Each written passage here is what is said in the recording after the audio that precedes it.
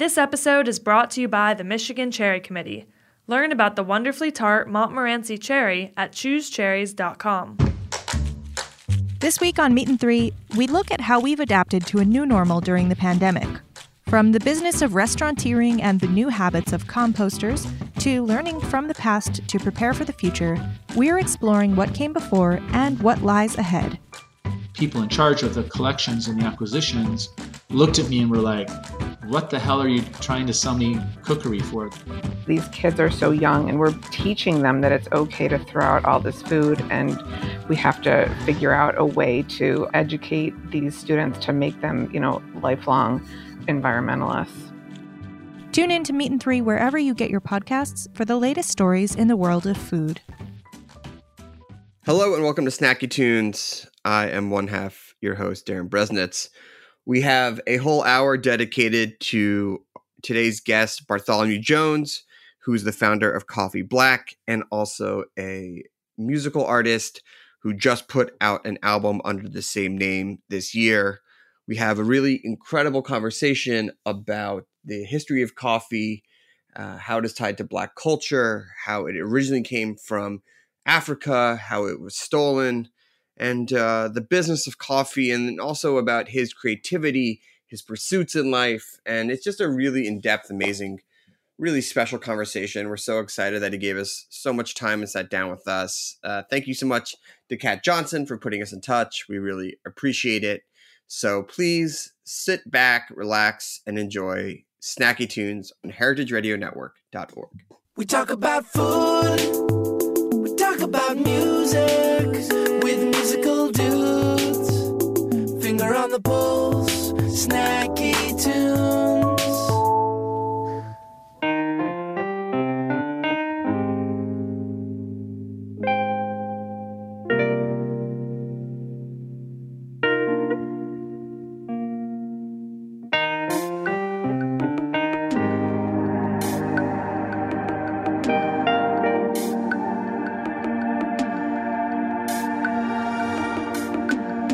So many places and faces I've known.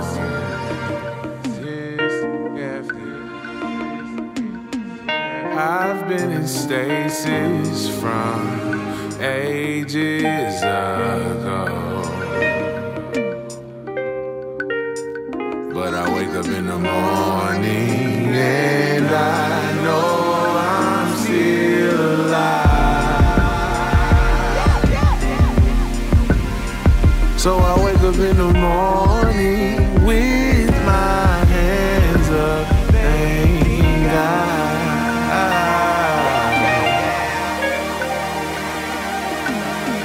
My coffee black and bold, I'm ready to go. Yeah, my coffee black and mild, I'm still alive. It's too much sugar and too much cream. All the distractions, all of the world's gleams. Yeah, I see the glory before the seraphim, and they tell the story all the Moors would never wanna be. Yeah, I got a father, he put hope in me, but they wanna see me with clutch rope in me. Now I bear the grind, I got ropes in me. 365, never plagiarize the ghost in me. Jump my coffee, black and bold, I'm ready to go. Oh, my coffee, black and mild, I'm still alive, can't hear me now. My coffee, black and bold, I'm ready to go. My coffee, black and mild, still alive, can't hear me now. Got brewed coffee black, the whole pot, God save the salt of the earth, the whole plot. What's better than death? A whole lot. What if I sever my breath? I hope not. Hello and welcome to Snacky Tunes. We are so excited to be sitting down with Bartholomew Jones, whose song opened up the show Coffee Black, which is also the name of his business. Bartholomew, welcome to Snacky Tunes. What's up, man? Thanks for having me, yo. Of course. So first, most important question, have you had your coffee this morning? What did you drink? Right now I'm drinking Ethiopian coffee from the Sidamo region, specifically like the Wush Wush portion of the Sidamo region. So we're doing some sample roasts right now, picking a new coffee for the year. So we got like seven coffees to sample. So I'm just drinking this. I did it on Kalita Wave this morning. Tried it on AeroFresh yesterday. It's kind of good. It's got like the strawberry rhubarb vibe, and then kind of like a mint chocolate chip ice cream after finish or aftertaste. So I'm digging it. It might be too kind of weird for our customer base. Yeah. But yeah. I'm excited about it. I personally like it. Yeah, I mean, especially someone who knows coffee so well. There's the stuff that you like, and then the stuff that's probably going to sell to people who just never think of coffee more than just coffee. Yeah, and our customer base is kind of like the mix of those two groups, and so I try to pick coffees that I think people could drink every day. That's interesting on different methods, stuff like that. So, yeah, I'm super excited because I got 2 bags of your coffee, Gucci Mane, on my way to my house now. Let's go. So I was watching your piece on the Black History of Coffee. And I saw you pouring it up, and I was like, "Oh, that looks like really good coffee." It is, man. It is. So, yeah. And look, I really loved the piece you did because I'll be honest, I did not know much about the history of coffee. My own personal experience was growing up in the suburbs of Philly, thinking that coffee came out of a Seattle coffee shop. It just magically in the appeared 90s. there. Just magically appeared, but you give the history of it, which is a really, I would say, rough and violent history of coffee, with it being stolen from Africa. And I'd love for you just to share a little bit of the history of coffee so that people understand, I guess, what we're really going to talk about over the next hour or so. Yeah, so coffee was discovered, and I guess what's currently known as Ethiopia. That region of the world is gone by many names: Kush, Abyssinia, different names. But basically, it was discovered there by a gentleman, as the story goes, a gentleman named Kaldi, who was a goat herder. He was from the Oromo ethnic group in Ethiopia, which is currently an oppressed people group in Ethiopia and other parts of Eastern Africa. But at the time, he was just a goat herder. He was from his tribe. They're not actually a tribe; they're an ethnic group. And so, his goats stumbled upon these red cherries. The red cherries energized the goats. The goats were jumping all over the place, and so that made him curious. And after that point, the bean gets introduced into larger Ethiopian culture, and it begins to be a part of their daily rituals. So it becomes, at this point, they're not boiling it or anything like that. It's mostly being crushed, and I don't know if you ever had like an energy ball, like peanut butter oatmeal, raisins. They would make a similar thing using crushed coffee cherries with the coffee seeds inside, because coffee is a seed, not necessarily a bean. Right. And so, and then they would use ghee, which is kind of like a distilled butter. And so they would mix those two things up, and occasionally put other items in there. And then they would use that as like a stimulant when they were going to war, as a celebratory thing, when they were going to hunt, or when there was like a community event. Over time, it becomes something that people begin to brew into a liquid substance. And there are other parts of the world that are participating in this. So, that region, you have Ethiopia, which currently, at this point, you have Eritrea, Ethiopia, and Djibouti. And then you also had Yemen across the Red Sea. And once you get into Yemen, you're really, really, are you in Africa? Are you in the Middle East? That's a closer conversation. This is Northern Africa. So there's a lot of intermixing there. And so then the the fruit can get passed to other parts of the world. So you have this actually really multicultural mix of people all enjoying this thing that was discovered by these Black people in Ethiopia from the Oromo ethnic group. And in 1616, the Dutch sent 2 spies to the port of Mocha in Yemen to steal coffee seeds. They end up successfully stealing those coffee seeds and then cultivating a colonized farm in Java. And so if you've ever heard the term Java, that's because in Indonesia, the place Java was one of the first colonies where coffee was forced to be grown by a European country.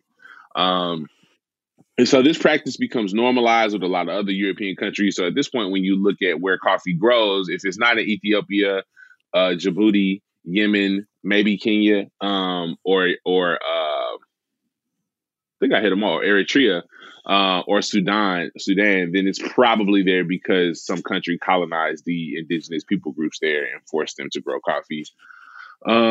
So yeah, like Brazil, Honduras, Indonesia, all these places, coffee has been transplanted through colonization.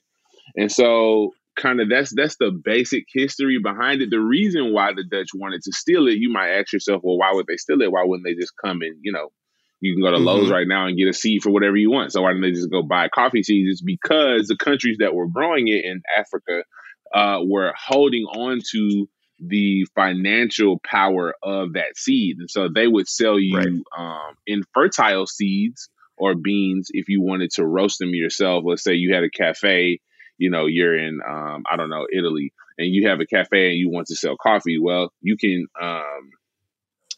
it's possible for you to purchase, 400 pounds, 500 pounds, however many you want of infertile seeds, roast them at your cafe, sell them, but they wouldn't sell you the seeds to grow. One, because you need a certain elevation to grow coffee anyway. And so if the coffee plant starts getting grown everywhere, the fruit is not going to be of the same quality. And then 2, because again, like that's a large amount of wealth that you would be giving up a monopoly on. So as a country, countries are dependent upon export. So why would you, if you have a huge export that's a part of your economy, why would you just give someone the foundation plans for them to cripple your economy? But yeah, so Dutch people came and stole it. And unfortunately, that pattern is seen as many other countries get the seed either from the Dutch or from other places and then use it as a means to colonize the rest of the world pretty much. And using that wealth and using that power and taking that wealth and power away from African countries, it becomes a pattern, but also coffee becomes a cash crop. Yeah, coffee is the largest, after oil, coffee is the largest industry on the planet. So it's $100 billion export, right? Right. And so ironically, one of my I guess educators, one of the people who spent time, I've just studied what she's done. It's a Congolese woman in Canada who owns a coffee and mikate spot. It's called Coffee and Mikate. So it's basically like coffee and beignets. And she sells Congolese coffee, but she has this project, I think it's called the Coffee Project, and she did some infographics about essentially how coffee is a $100 billion industry, which is also the same amount of money right now that's budgeted for the foreign aid or the foreign relief budget worldwide. And a lot of these countries that are impoverished, it's just crazy how it's so similar, but these countries that are impoverished are mostly poor because of the colonialistic practices that have disrupted their economy. And so now there's a foreign aid budget that is the same value of the crop that was stolen from these countries or forced upon these countries. And so her whole thing is, man, that's not sustainable. It's kind of dehumanizing to constantly be receiving foreign aid for forever.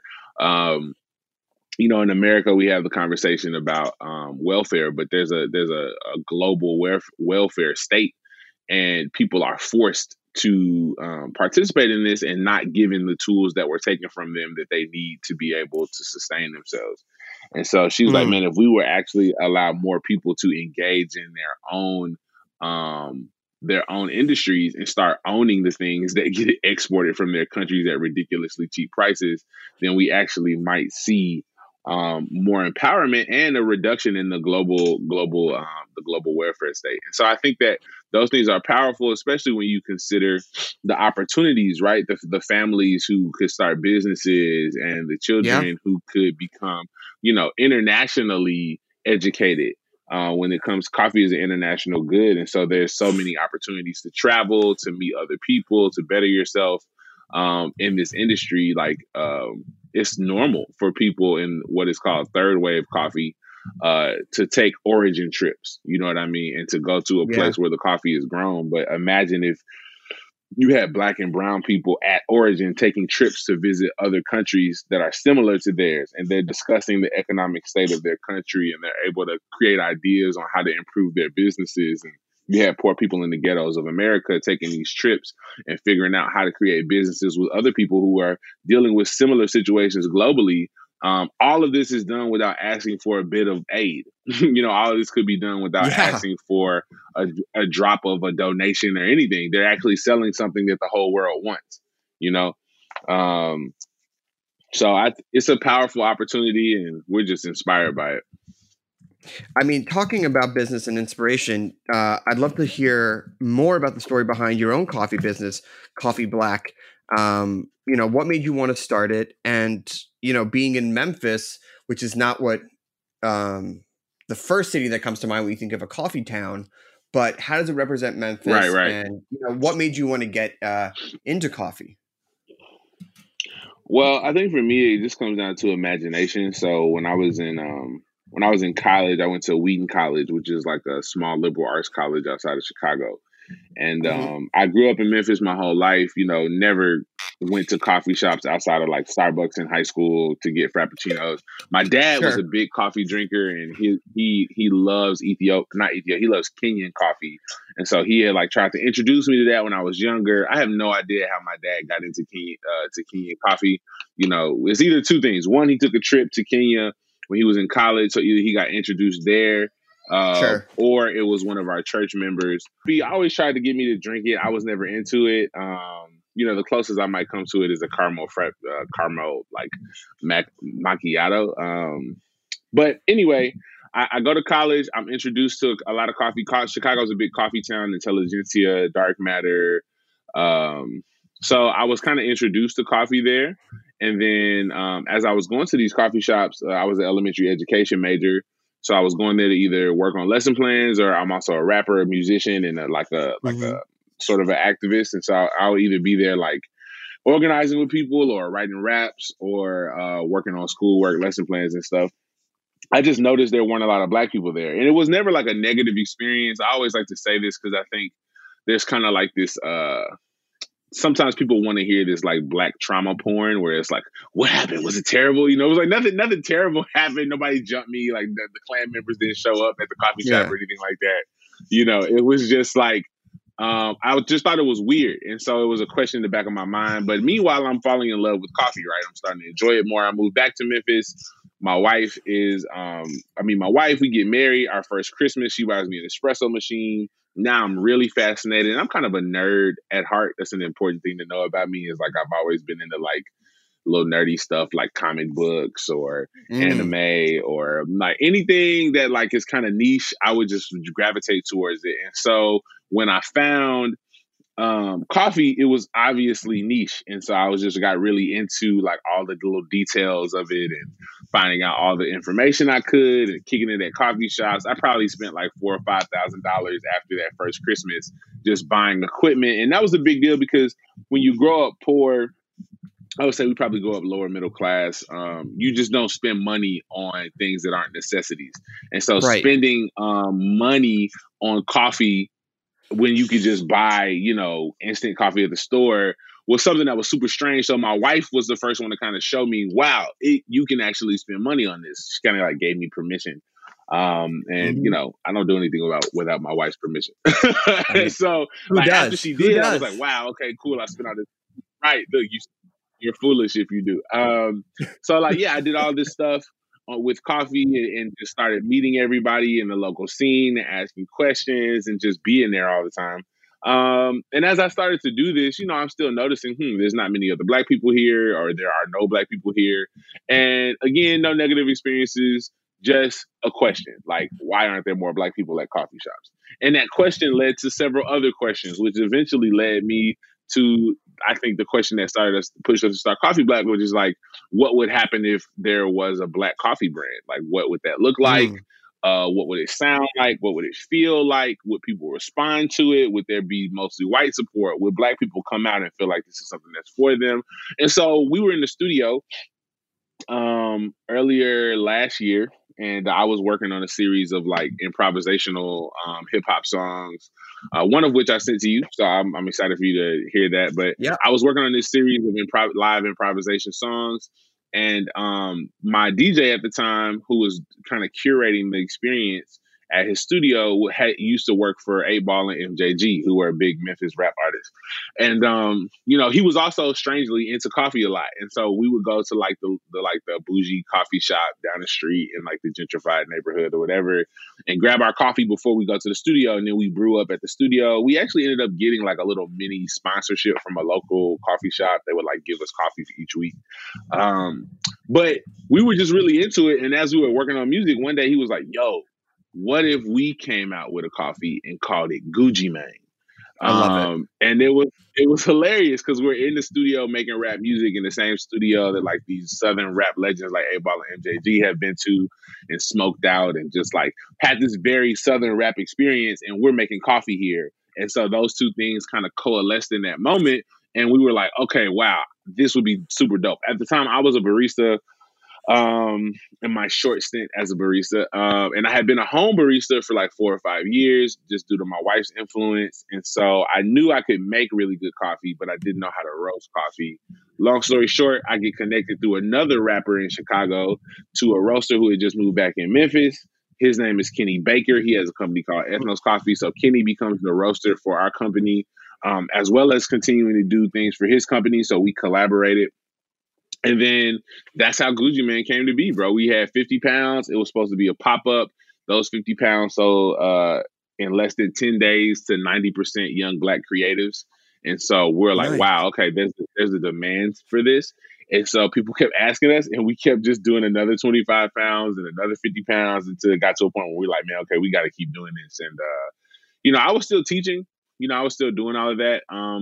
But we were doing concerts. We were trying to create these just imaginative Black experiences in coffee. So, a lot of my music looked at the parallels between the Black experience and the coffee experience. And then we were creating concerts at different coffee shops. And we would have these we would have all Black baristas behind the bar and kind of reimagine the space.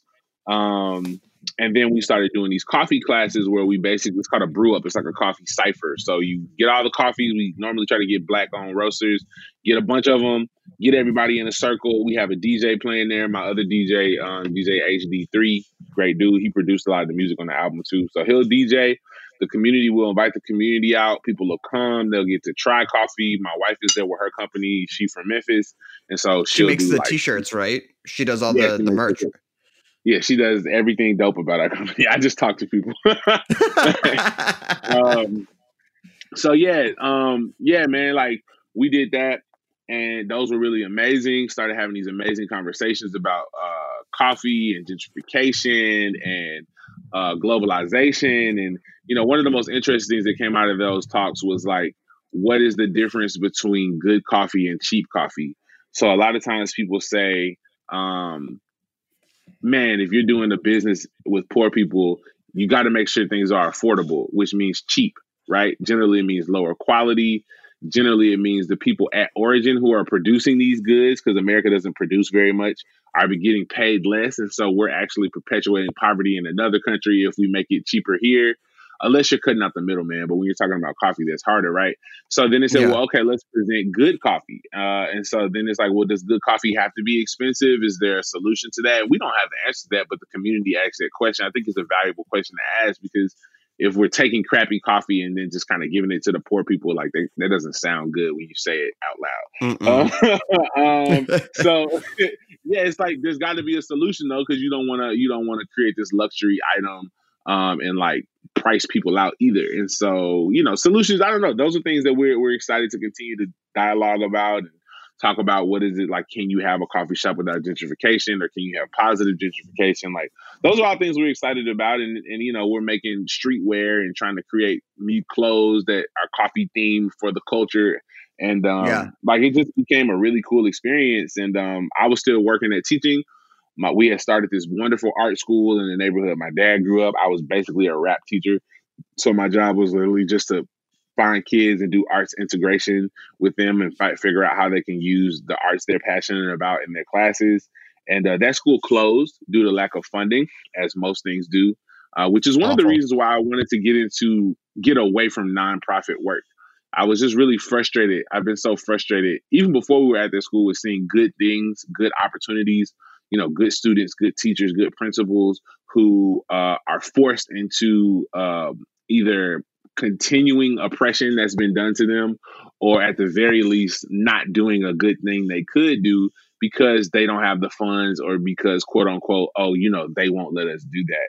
And whether they is the school board, or they is whoever's providing the national grants, or there's always someone who's in the way who can't give the money. And I just always found that strange, especially working at schools where I was, where it was mostly all Black people. And still I felt like we couldn't do what we needed to do for Black students and Black communities. And so I think a big part of that is because we didn't have control over our financial structure. And so business has kind of turned. I've never been a businessman. I've just stumbled into it. But business has become this place where I felt way more freedom to do whatever I want, whatever I can imagine, any idea God gives me. If I can figure out a way to make it profitable, we can do it, And even if I can't make it profitable, I can consider it a charitable donation and do it anyway. And so been just this grand experiment for us. It's been really fun. I can show my old students how to make money. My dream is, we just purchased this lot, this empty lot next to us in the hood. We're trying to buy back the block, and we imagine building a new home for ourselves with an Airbnb on the side and space in the back for us to have a coffee roastery, barista training space, and things where we can train kids in the neighborhood, and to be able to kind of have like a starter school where we just take kids in high school through how to start their own online brand. We can walk them through how to do it through coffee, through apparel, through creating podcasts, through recording your own music. Like the opportunities are endless. And, we're a debt-free company, so we don't operate on credit. We operate on revenue. And all my rich friends tell me I'm stupid, but I ain't never been rich, man. So, I'm like, they're like, you should use other people's money. I'm like, hey, I'm doing what I think seems right to us, and it's worked so far. And there may be a day where we start using more credit, but it's been fun. Again, like for me, everything is about imagination. I had a college professor who told me, I studied sociology in college, and he was like, or in undergrad anyway, not graduate school. I just studied education in grad school. But in undergrad, he was like, man, I really want you. As a Korean guy named Dr. Kim. And he had a big emphasis on the Christian imagination and the sociological imagination, and how those two things could be used to create a better world. And I think those things have really influenced my art, and then subsequently my business that came out of my art, which is just imagination and thinking about, when I read the scriptures of my faith, I look at, a description of how the world should be, and then start imagining, ways for us to get there. And I don't know if it works. It's coming from my imagination, but it's been really cool to see some of those things actually become materialized, and see the Lord breathe life into, things like a Black coffee brand, which didn't exist at the time, but it started with just wondering if it could and what it would look like, Yeah. Well, listen, we're going to take a quick musical break. We're going to play Energy by you. And then we're going to come back and we're going to talk about the business of it and Black coffee culture. And just we're going to eventually also get to the music that you're making and the album you put out. Oh, yeah. We just dropped a song today, actually. Oh, you did? Oh, yeah. All right. Well, then we'll call that a Snacky Tunes exclusive. Here we go. First up, we got Energy, Bartholomew Jones here on Snacky Tunes on Heritage Radio Network. The other day I saw a man, he told me to take a loan out. I said, what it look like? Nah, fam. Yo, Yo, we got the energy to generate a situation, save a nation, make a people wanna hit the slide. Make me wanna turn and have electric, pop your sucker side. I'ma have to let you know we ride. Anybody wanna take me off my square, gon' have to come and put some hands on your boy. Yeah, if you wanna see me come around with the dupper sound, you gon' see me with all of my boys. Yeah, we ride deep up in the clutch for real, and we bringing the type of energy that you gon' feel. I got the avatar stance plus the Goku hands. I wish you would come and take my plans. Nah, we got the energy generate, baby. We got the energy generate. Ain't no man, we got the energy generate, baby. We got the energy generate, baby. We got the energy generating, kinda like a percolator. Got me feeling Super Saiyan in the situation. You know what I'm saying? You know that I'm praying. You know that the Savior coming to save us all from the situations. They praying like, man, they want me to stand this. I cannot. I'd rather be with my clan. This is a situation where I might have to go Conan on them. You know that wanna get my woman off of this. Is the new tribalism. Anybody's welcome. With transfusion of the mission from Yeshua Vision. Special being canon to any on Steve Bannon. That's an otherworldly power to plow through they wicked planning. We bring the rich to the poor. I bring you good news or more. When you growing up with the store isn't the limit, of course. I grow it like my maker. I got the queen like Sheba. We making new Jamaica. Bringing Blue Mountain flavors. Like the stuff in your cup. So what's up? Yeah, just cut you a rug. Cause you know we got the plug. Nah. Like the stuff in your cup. So what's up? Yeah, just cut you a rug. Cause you know we got the plug. We got the energy generate, baby. We got the energy generate, Ain't no man, we got the energy generate, baby. We got the energy generate, Ain't no man, we got the.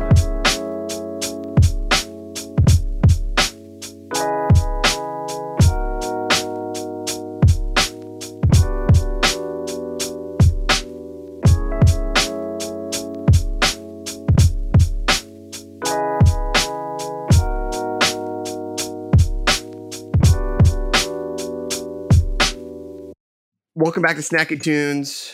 We have Bartholomew Jones here, Coffee Black, and I want to get back to some of the things that you touched on briefly in our first part of our conversation, which is, being okay with having a business, making profit, but then also really creating and adding into Black coffee culture. And you're seeing a lot more Black coffee focus shops that have been opening up around the country in let's be honest, a business that was predominantly run, by white people for the majority part of like coffee's popularity. And I'd love for you to talk to us about the difference of like a Black coffee shop or something that is focused around the culture. And how that is represented, because I've always felt that coffee shops are probably one of the most, especially the independent ones, the most personal examples of someone's personality turned into a business. Right. Yeah. And we can touch on as an outsider, it's easy to kind of see some of the, my cousin Brandis Daniels is doing amazing things in the fashion industry through her company, Harlem Fashion Row. And she recently gave a TED talk about how there's a power in being an outsider. And she actually came and spoke to my students about this too. We had studied her TED talk and wrote some papers for her back when I was teaching at Orange Mound. And I think now that I'm in the coffee industry as an outsider, I see the power in that, just because I'm able to notice things and kind of see trends that other people, it's just in the water for everybody else. So I like to say, well, I will start with this. So I think a lot of coffee shops, like you said, for the people who are creating them are these very personal experiences. But for someone who's outside of it, they all look the same. like in third wave coffee shops, they all pretty much look the same. And I think I had a conversation with some friends a while back about just how you're marketing toward a certain demographic when you start a third wave shop, period. And the reason why I say that is because when you look at minimalism, Edison lights, you know what I mean? Mm-hmm. Standing bars, really uncomfortable seats. Like these are not accepting cash. Like when we look at these trends, these are visco filters. Like these are not things that are created in a vacuum, right? They didn't just come ex nihilo, right? Someone created an idea and an aesthetic that was marketable to a certain demographic of people. And so Black coffee culture is really, at least what we hope, is that is something that a lot of times, even when people don't try to do it intentionally, I feel like it's really just trying to just be coffee culture. And when I say coffee culture, I mean coffee in and of itself is a Black thing, right? And so coffee has been colonized from its original indigenous origin and then kind of turned into a consumeristic experience. And so most Black people, without even trying it, that I've met in the industry are just naturally doing what Black people were doing with coffee before it was colonized, which is using it as a part of their community. And I don't think that's something that's indigenous to, or I think only indigenous to Black people. I think a lot of the dopest coffee people I know, period, you know, the words coffee and community both start with the letter C, and I don't think that's the only reason why you see them come up a lot when people talk about coffee, right? Like people in general see there's a connectivity that's actually scientific, right? When you look at the fact that coffee is a stimulant, people generally consume stimulants in groups, right? They don't consume stimulants in isolation. So whether you're talking about cocaine, whether you're talking about alcohol, whether you're talking about, you know, anything you want, an aphrodisiac, people consume these things in groups because they create human connectivity, right? And so when your brain and the dopamine sensors in your brain are triggered, that sense that experience is heightened when you're in close proximity to other human beings and into society. And so, like, historically, when you look at the Oromo culture, which is the people group who discovered coffee was a way of connecting with creation. So it was seen as a way to connect with your neighbor, a way to connect with your family, a way to connect with nature, a way to connect with the divine. It was seen as a very connective substance. And so, even when you look at the history of coffee as it moves to places like Paris and things like that, coffee becomes even a romantic connective experience where coffee begins to be seen in places where people are falling in love or building relationships. Coffee has always had this natural human connective aspect. And again, I think that's due to the fact that it's a stimulant. And so most Black people in the businesses that I've seen, like people with the coffee enthusiast or the chocolate barista or Lanisa at South Central Cafe. I believe it's the name of her, but she's I can't remember her name. But yeah, Lanisa, she's also in Sprudge 20. A lot of other really dope friends who are all in the coffee industry are seeing coffee as a way to bring their community together. Even a guy, Keejan Franklin, who's here in Memphis, he's starting a coffee truck. He's seeking to create safe spaces for Black people to connect. So Black coffee culture, and I know this because I've done the research, but I see this period I think it's one of those natural ontological things that people just do because it's a part of their DNA or a part of their makeup. Black people are trying to see coffee as a part of the Black experience, period. And so there's not this this kind of remixing of what's happening in general coffee by Black people. Is more so of leaving the remix that currently is third wave coffee and returning to some of the original tunes that were played by the greats in coffee history, specifically looking at like the Oromo culture, when we look at coffee in Ethiopian families, when we look at coffee in Eritrean families and Yemeni families, like coffee is something that's served almost 3 times a day, much like the British people would think about tea. And it's something that is just prepared oftentimes by the women of the house. So we can take a moment and shout out Black women, because in Ethiopia, Yemen, they're doing the work of 4 to 5 coffee professionals. They're sourcing coffee, roasting coffee, they're a barista, and they're an expert in the process of figuring out how to sustainably do a whole situation like that. And so like there's like 4 or 5 different people's jobs in Third Wave Coffee, but you have Black women doing this daily, right? In where it was created. Because again, one of the things you have to recognize about Western culture is a lot of ways pays a lot of its debt to the Enlightenment. And so when we look at the Enlightenment, a big part of it was elevating the reason of humanity, specifically white humanity, over and above that of the rest of creation. And so classification becomes a big thing. Even when we look at Darwin, when he begins to classify humans, right, based on what he perceives to be their jaw structure, or driving by Madagascar, he's like, oh, those Black people must be elevated from lower forms of light, or evolved from lower forms of life. And a lot of times classification can be very damaging when it's done in a bubble, right? When you're classifying things without doing that in community with people, it can be very othering to people. And so we see that in coffee's turned into this really classified, mechanized, scientific experience, which, I mean, I'm going to be honest, that's part of what I like about it. It's part of what excites the nerd in me. I always introduce myself as a coffee nerd.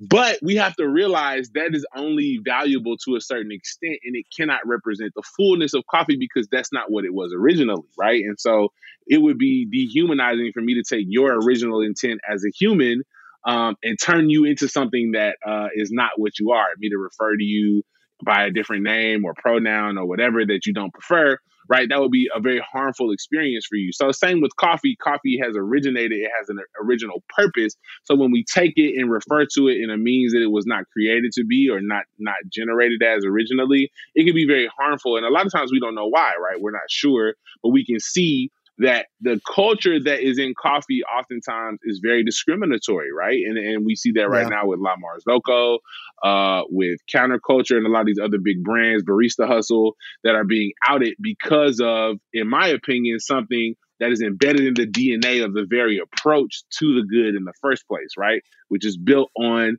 this colonialistic, imperial elevation of white reason over and above that of the human family in general.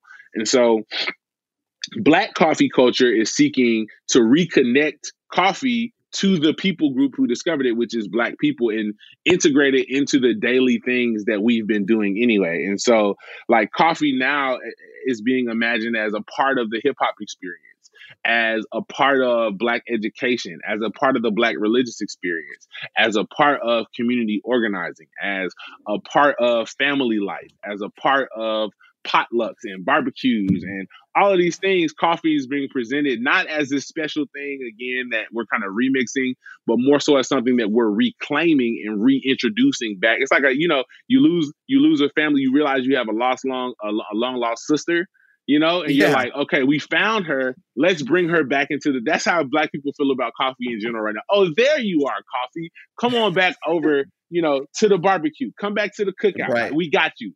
And so that's kind of where, and of course, coffee has had, this myriad. One of the people who inspired me is Propaganda. He gave this spoken word that was called "If Coffee Was a Man," or if coffee was a woman. He said if coffee was a man, he'd be a Black man. If coffee was a woman, she'd be a Black woman. And he talks about how she's traveled and how she's been all around the world, and how he has experienced being burned at the hands of colonizers, and all these wonderful, beautiful, poetic things.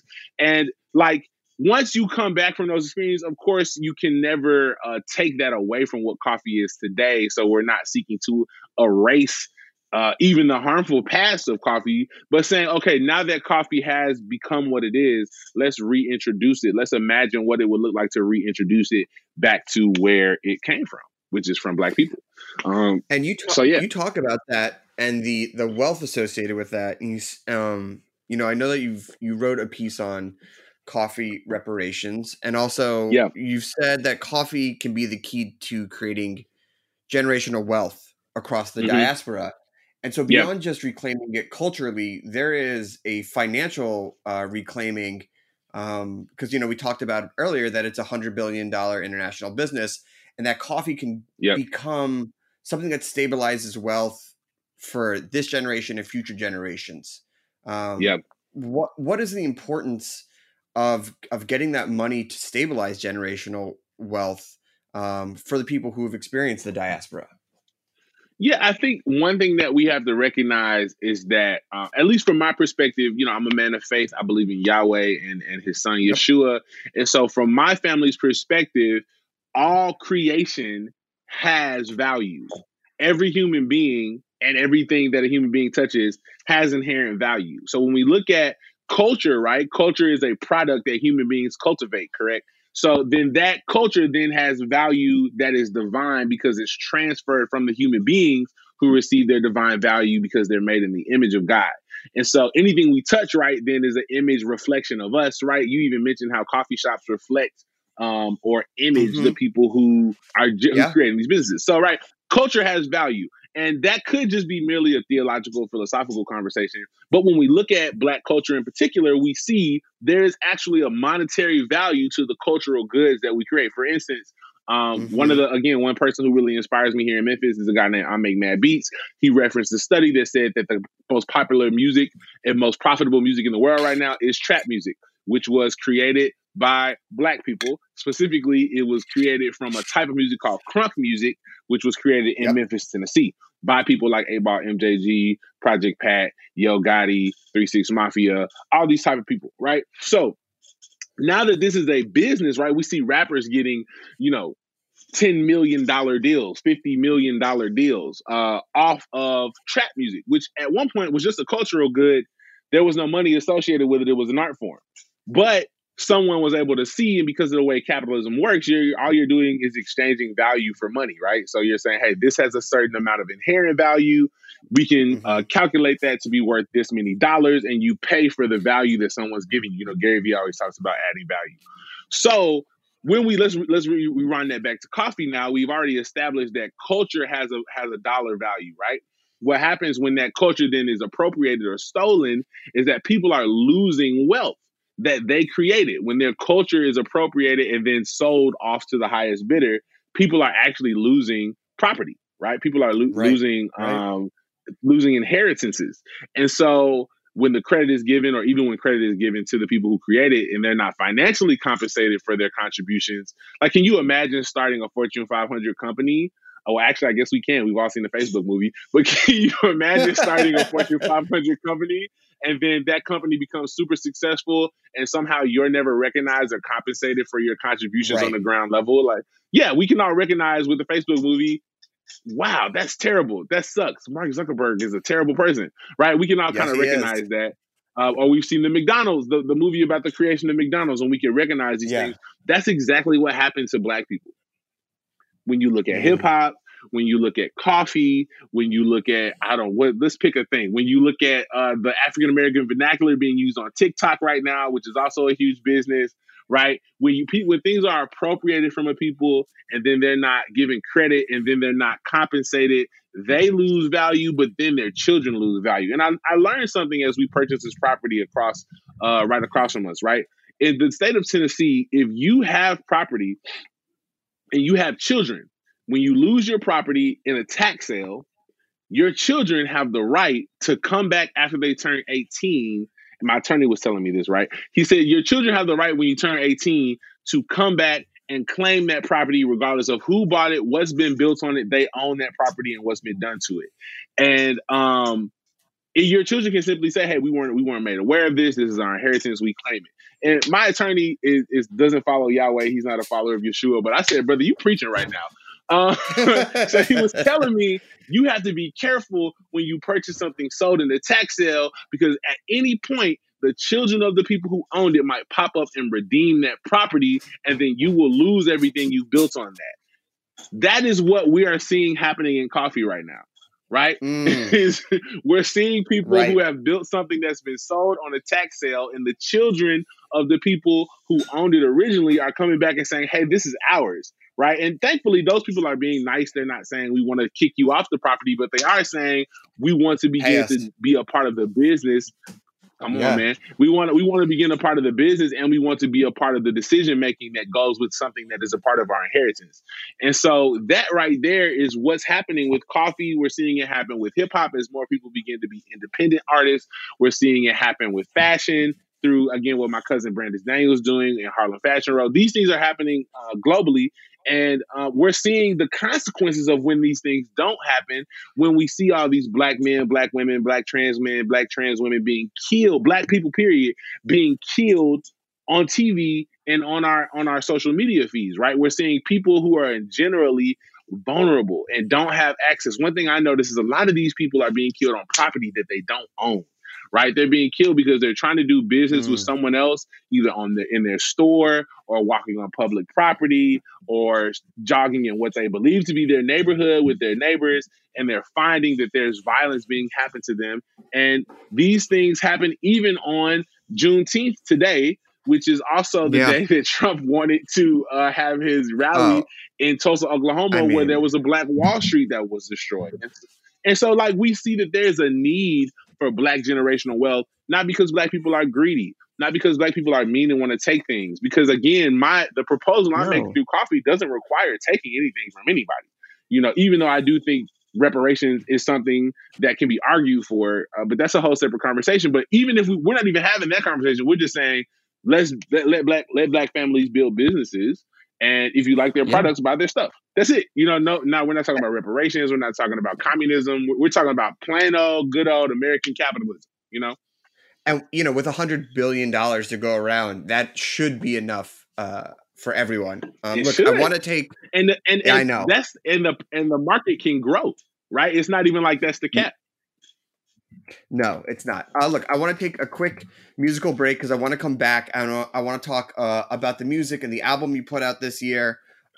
We have up next, which is, I think, my favorite track off the album, Black Like Me. I've had the opening hook in it's been stuck in my head since, I don't know, last week, 2 weeks now, since I started watching your video. But I love it, and it's great, and it's a great piece, and it talks a lot about, really, I think it really fuses the coffee culture and everything we've been talking about into your music. But here we go. Bartholomew Jones, Black Like Me on Snacky Tunes on heritageradionetwork.org.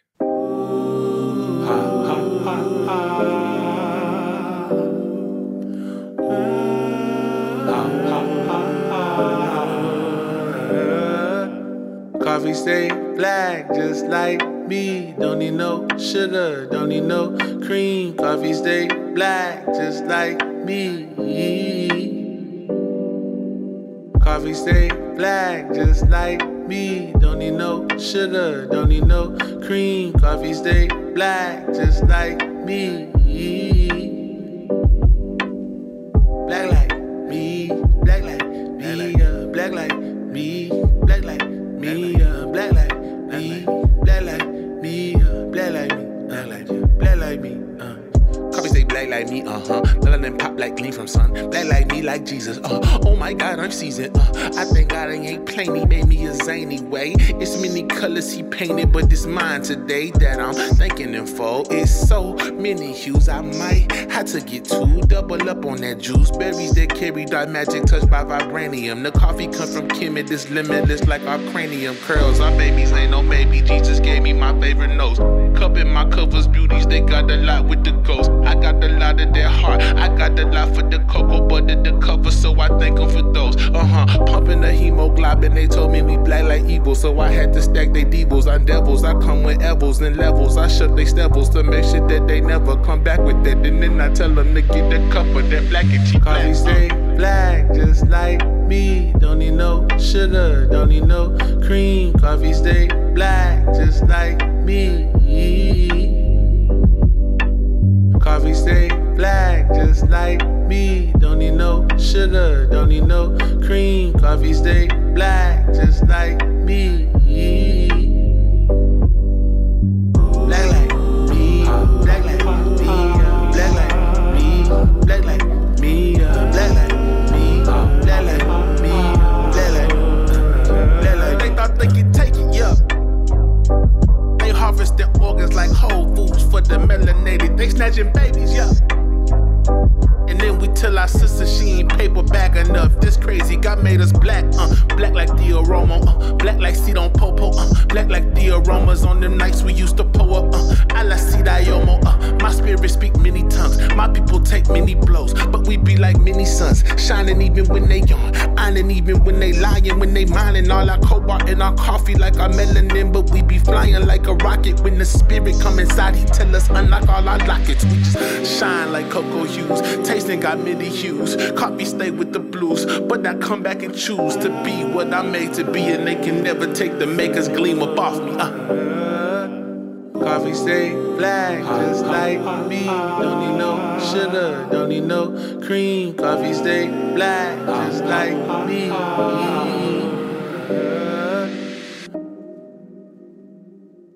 This episode is brought to you by the Michigan Cherry Committee. A cherry isn't just a cherry. When it comes to tart cherries, the wonderfully U.S.-grown Montmorency tart cherry variety is the cherry with more. They're available year-round, dried, frozen, canned, juice, and concentrate. U.S. Montmorency tart cherries are also one of America's superfruit, which means they're good for you. Tart cherries contain many antioxidants and beneficial phytonutrients, including anthocyanins, the pigments that give tart cherries their bright red color. And don't forget about flavor. U.S. Montmorency's unique sour-sweet profile make them an excellent addition to yogurt, oatmeal, salads, trail mix, and of course, a classic cherry pie. Learn more about the wonderfully U.S.-grown Montmorency tart cherry at choosecherries.com. Welcome back to Snacky Tunes. We are sitting down with Bartholomew Jones, and we've talked a lot about the coffee and coffee black business and the amazing coffee history that you've been sharing with us. But you're also an artist, a musical artist, and it's very rare that we have someone on the show who is proficient in both business and also music. You usually find someone who's like, oh, I play guitar on the side, or I rap on the side, or I sing on the side. Or you find someone who's a musical artist who's like, yeah, I work at like a burrito shop, or sometimes I'm a waiter. But you've really created this unique world and this vision that marries really good coffee and really good music.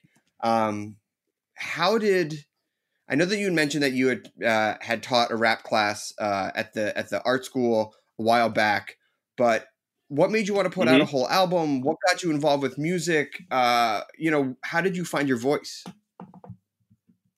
Yeah, man, I've been rapping with the homies since I was like 12. My mom and dad would get out of church. Me and my friends would be kicking it, waiting on our parents, which if you've ever been to a black church, it takes forever for our parents to actually leave church. So church will get out and they'll say, hey, go get in the car. It's time to go. And then you'll be waiting like an hour or two. And so one of my friends ended up like becoming a DJ because we'd be listening to music, and then somebody would start freestyling, and then we were like, oh, we need rewind a part of the song. So he would end up like dubbing tapes with like little beats or portions of songs that didn't have any rapping on it. And so we would do that every Sunday. All of the songs that I showed you, or particularly the live song that I sent you, they're all improvised, right? So that's what we did. The reason why I can improvise songs or freestyle is just because I did that every Sunday my whole life. Right. And so practice. It's kind of normal. Practice, I guess. Yeah, practice. So, and I've had a lot of really good, I love jazz. Yeah, man. And I love jazz. And so like I've heard, my brother is actually a classically trained musician, and so at the conservatory that he learned from, I used to go to when he had jazz. I wasn't really there for the classical musicians, but when he had a jazz teacher come from Chicago or something, I would try to like scoot in. And I had a guy say only play 10% of what you hear. He was a drummer, and he was talking about improvising as a jazz musician, and I think I applied that to songwriting and also to freestyling.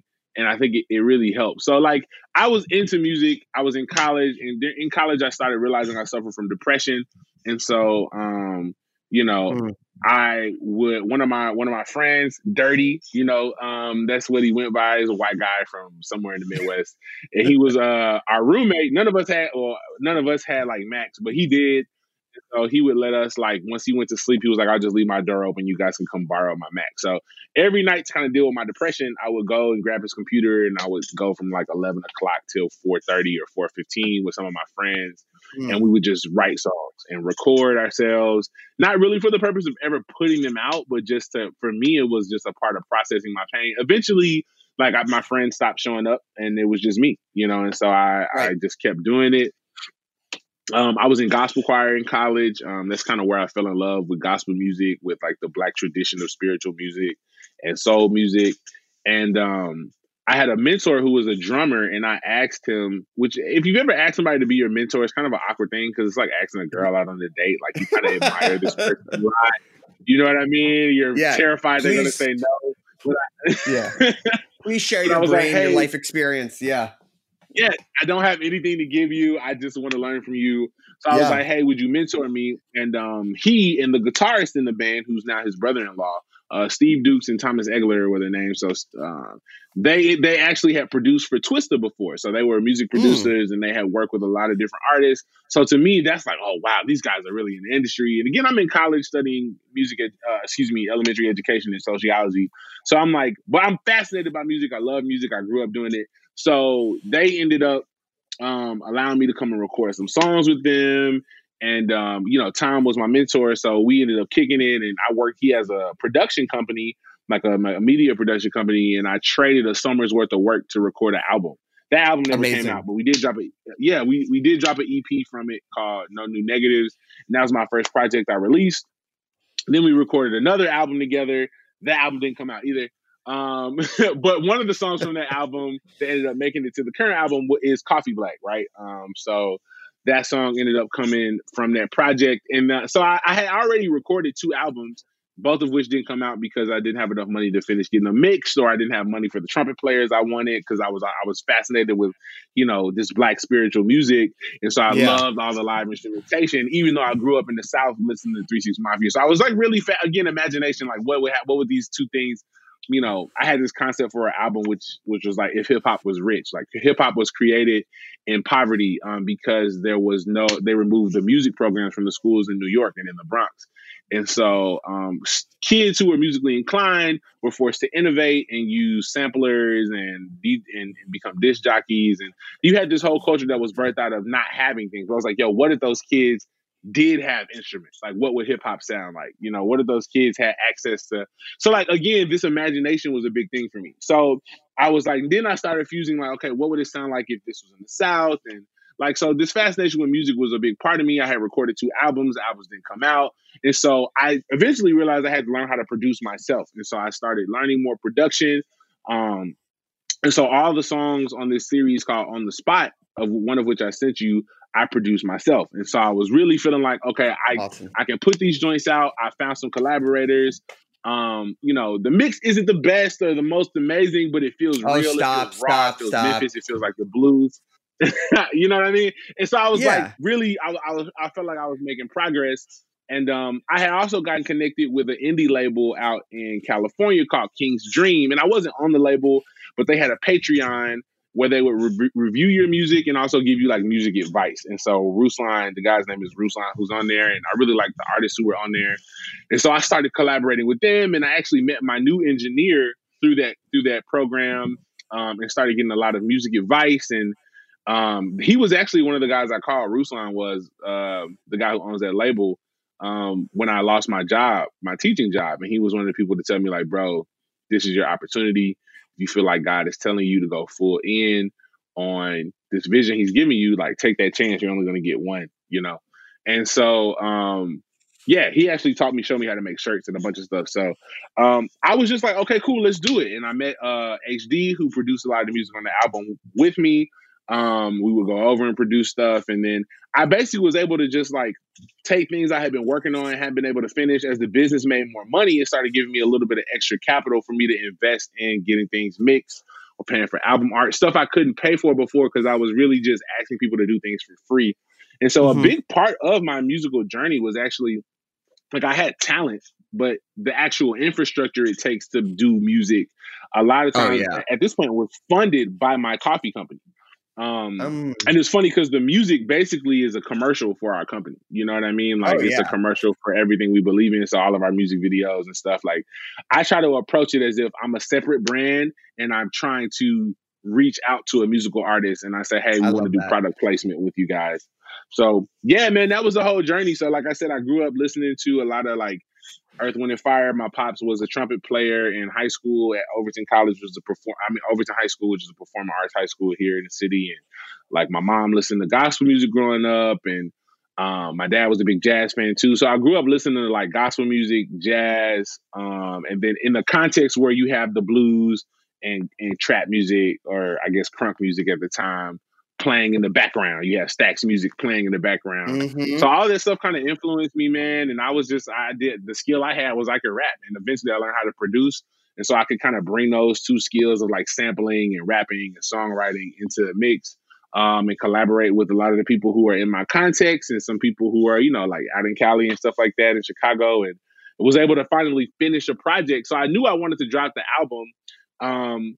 And for me, like everything is connected. So I was like, I'm not doing a company just to make money. We really didn't make money for a long time.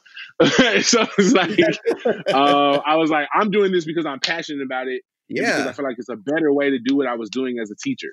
It's a better way for me to control what my students learn, what information I present. I don't have to check any boxes. I don't have to do jump through any hoops. I can control it, and I can teach my students how to build their own programs and their own situations, their own businesses.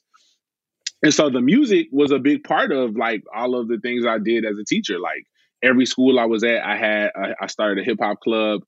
I would take my students to perform in different places around the city. We recorded a couple songs together. We would always freestyle and cypher together. We talk about life, our community, and I'm not a big fan of like when rappers try to police the community, like, hey, you people stop doing that crime. Like I'm not that's kind of whack to me.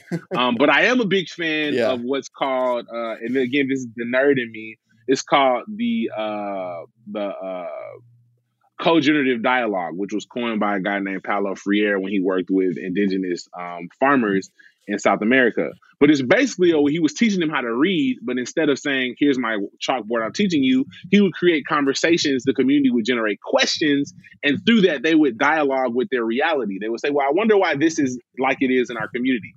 And so for him, he would then do his lesson plans around those questions. But for me, I would say that's what we're going to write songs about, right? Like, I'm not going to tell you the right or the wrong answer. We're just going to explore the world around us through music, and hopefully we create a better world through that process. And that's what I did with my company. Is like, again, it was a way like, what if this happened, or why is this way? And the album was the same way. It was like me trying to explore different musical combinations, me trying to explore themes and questions that came. Because through the process of starting our company, like my wife and I have had 3 miscarriages. And so like, it makes it really difficult to care about posting on Instagram. Yeah, man. I appreciate that, man. We're healing from that process, but like, it was hard, my wife had to leave her job. So then I had to work I was working alone, not alone, but I was the only income coming into the house. And as a teacher, you just don't make that much money. I've had students lose their lives, and we've had kids in our neighborhood get shot that we're building relationships with. And so like, all these things, my grandparents passed through this whole process. So there's been a lot of loss. And as I'm building this business, as I'm trying to create this music and this art, we just want to positively influence the world to reach the destiny we believe God has for it. And so like, art was one of the biggest ways for me. Again, like, it's always been a form of mental health for me. Like whenever I'm depressed, or like, when we had when I had that third miscarriage, like, when my wife let me know what happened, like I had to go to the studio. So I didn't go that day, but my wife knew like, okay, he needs to go create. So one of the songs on the album called Shade is just me, going through that process. But there's a lot of moments on the song, man, where it's like those songs got me through the most difficult parts of this journey we're on. And so like, even in Africa, like one of the most interesting things I've learned is I've talked to my brother Ibrahim, who's from the Oromo ethnic group. He has a company called Oromo Coffee Beans, and he's taught me a lot, is how coffee has always been connected to music and art, and indigenously coffee is grown by these farmers, and then it comes to these cooperative mills, right, where they sort the coffee, these sorting mills, sorting stations. They sing songs of praise. Ethiopia is one of the oldest Christian nations on the planet, actually. And so like, you'll have people singing praises to their creator in their indigenous language while they're sorting coffee. There's ceramics, like this thing called the jabina, which is how they brew coffee. It's a beautifully created ceramic piece.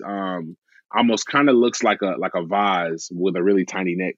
And that's how they grow the coffee. That's how they, brew the coffee, right? So there's like art there. Then there's these things called finjals, which I just got from my brother, Jonathan, who's Eritrean down in Dallas.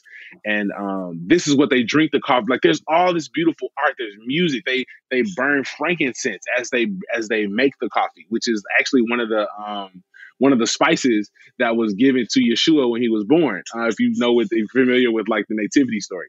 And so like all these different, these artistic pieces are connected to humanity and spirituality indigenously. And so as I am a person of faith moving through this and trying to understand my artistic expression, like I'm seeing coffee be a part of my creative process too. And I'm just seeing something really beautiful in that process. Like I don't think there's a way for me to do coffee and just be like, I'm gonna sell some coffee and put my tie on. I'm gonna create a marketing scheme. It's always this. It's this creative, and I hope, and what I think is it's going to be Black, right? It's going to be creative. It's going to be artistic. It's going to be musical. These things have always been tied together. Even when we look at slaves, music was a part of their liberation. It always has been. When you look at Negro spirituals and field hollers, like these spiritual songs are also connected with paths to reach liberation. And so that's just like, even the song you just played, Energy, for me is like, I'm literally explaining to my students in my head on how to start a business. Like that's what I'm trying to do. Like you don't need these other people's money. You don't need anybody else to tell you what you can and can't do. Like we have the energy ourselves to create a new situation for ourselves without anybody's help. Not because it's not right for them to help us, because sadly, I just don't think the help will come. Well, listen, Bartholomew, I cannot thank you enough for taking the time to share your story and your art and your creativity with us. We're going to do the Child of God on the spot live to end the show, but I want to make sure that people can order the coffee, order the merch, follow along with you. So where can they find you online? Yeah, man, they can find us at coffeeblack.com, put an X where the O goes. So X like Malcolm X. And yeah, they can get our coffee, they can get our apparel, they can get our music there. All of it, man. I'm super excited about it.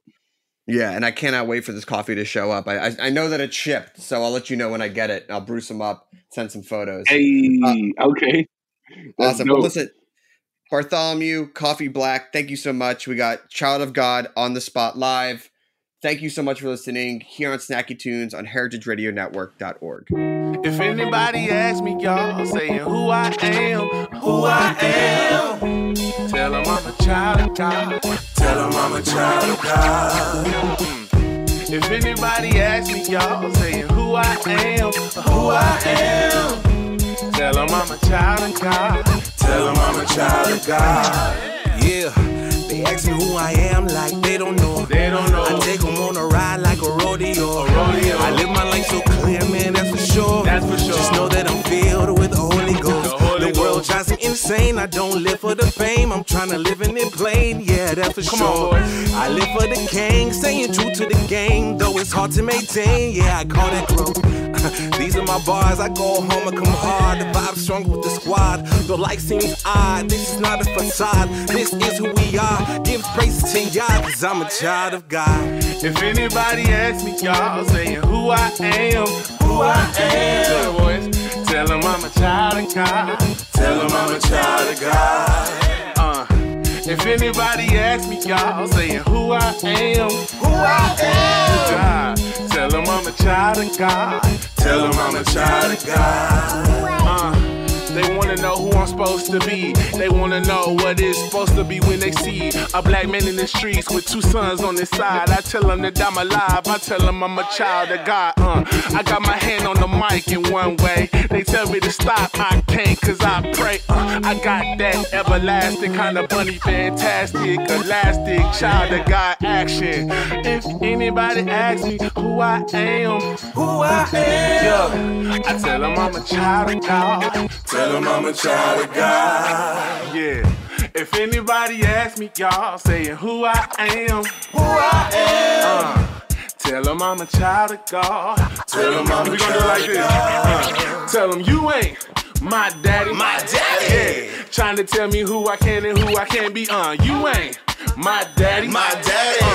Trying to tell me who I can and who I can't be. Yeah, you ain't my daddy. Who are you? Trying to tell me who I can and who I can't be. You ain't my daddy. Trying to tell me who I can and who I can't be. If anybody asks you who I am, sing it. Say who I am. Who I am. If anybody asks you who I am, tell them I'm a child of. Tell them I'm a child of. Tell them I'm a child of. Tell them I'm a child, y'all, yeah. Tell them I'm a child. Tell them I'm a child. Tell them I'm a child of God. Yeah, say I'm a child of God. I'm a child of God. Yeah, that's right. Woo! Yeah, okay, take 11. This is officially the end of On the Spot. Season 1. And we want to celebrate with you all the weekend of June 30th. We are having a concert, a celebration. I don't know, man. This is going to be a vibe. So y'all got to come through. Details to be determined. I want you all to check it out. Link in my bio. It's going to be dope. Shout out to the whole squad who came through. Oh, yeah. Yeah, we got Daniel. He's been holding down the vocals for a minute. Okay. We got Greg came through with all the arrangement. My wife came through with all the fineness, you know what I mean, and all the dopeness and just the general dopeness. Also, shout out to M3, dopest engineer in the game. If you pull up and say, yo, man, we got to acquire a gospel ensemble, M3 is the dude who can make it happen. Also, shout out to Ethnos Coffee for the sponsorship. And also shout out to Reverb Coffee. They also had a sponsorship with us this season. Super dope. Season 2 starting soon, but we are officially in album mode, y'all. Concert mode. It's finna be real, bro. We doing some stuff. It's gonna be dope. Drink your coffee black. Who I am. Tell them I'm a child of God. This program is powered by Simplecast. Thanks for listening to Heritage Radio Network, food radio supported by you. For our freshest content and to hear about exclusive events, subscribe to our newsletter. Enter your email at the bottom of our website, heritageradionetwork.org. Connect with us on Facebook, Instagram, and Twitter at heritage_radio. Heritage Radio Network is a nonprofit organization driving conversations to make the world a better, fairer, more delicious place. And we couldn't do it without support from listeners like you. Want to be a part of the food world's most innovative community? Rate the shows you like, tell your friends, and please join our community by becoming a member. Just click on the beating heart at the top right of our homepage. Thanks for listening.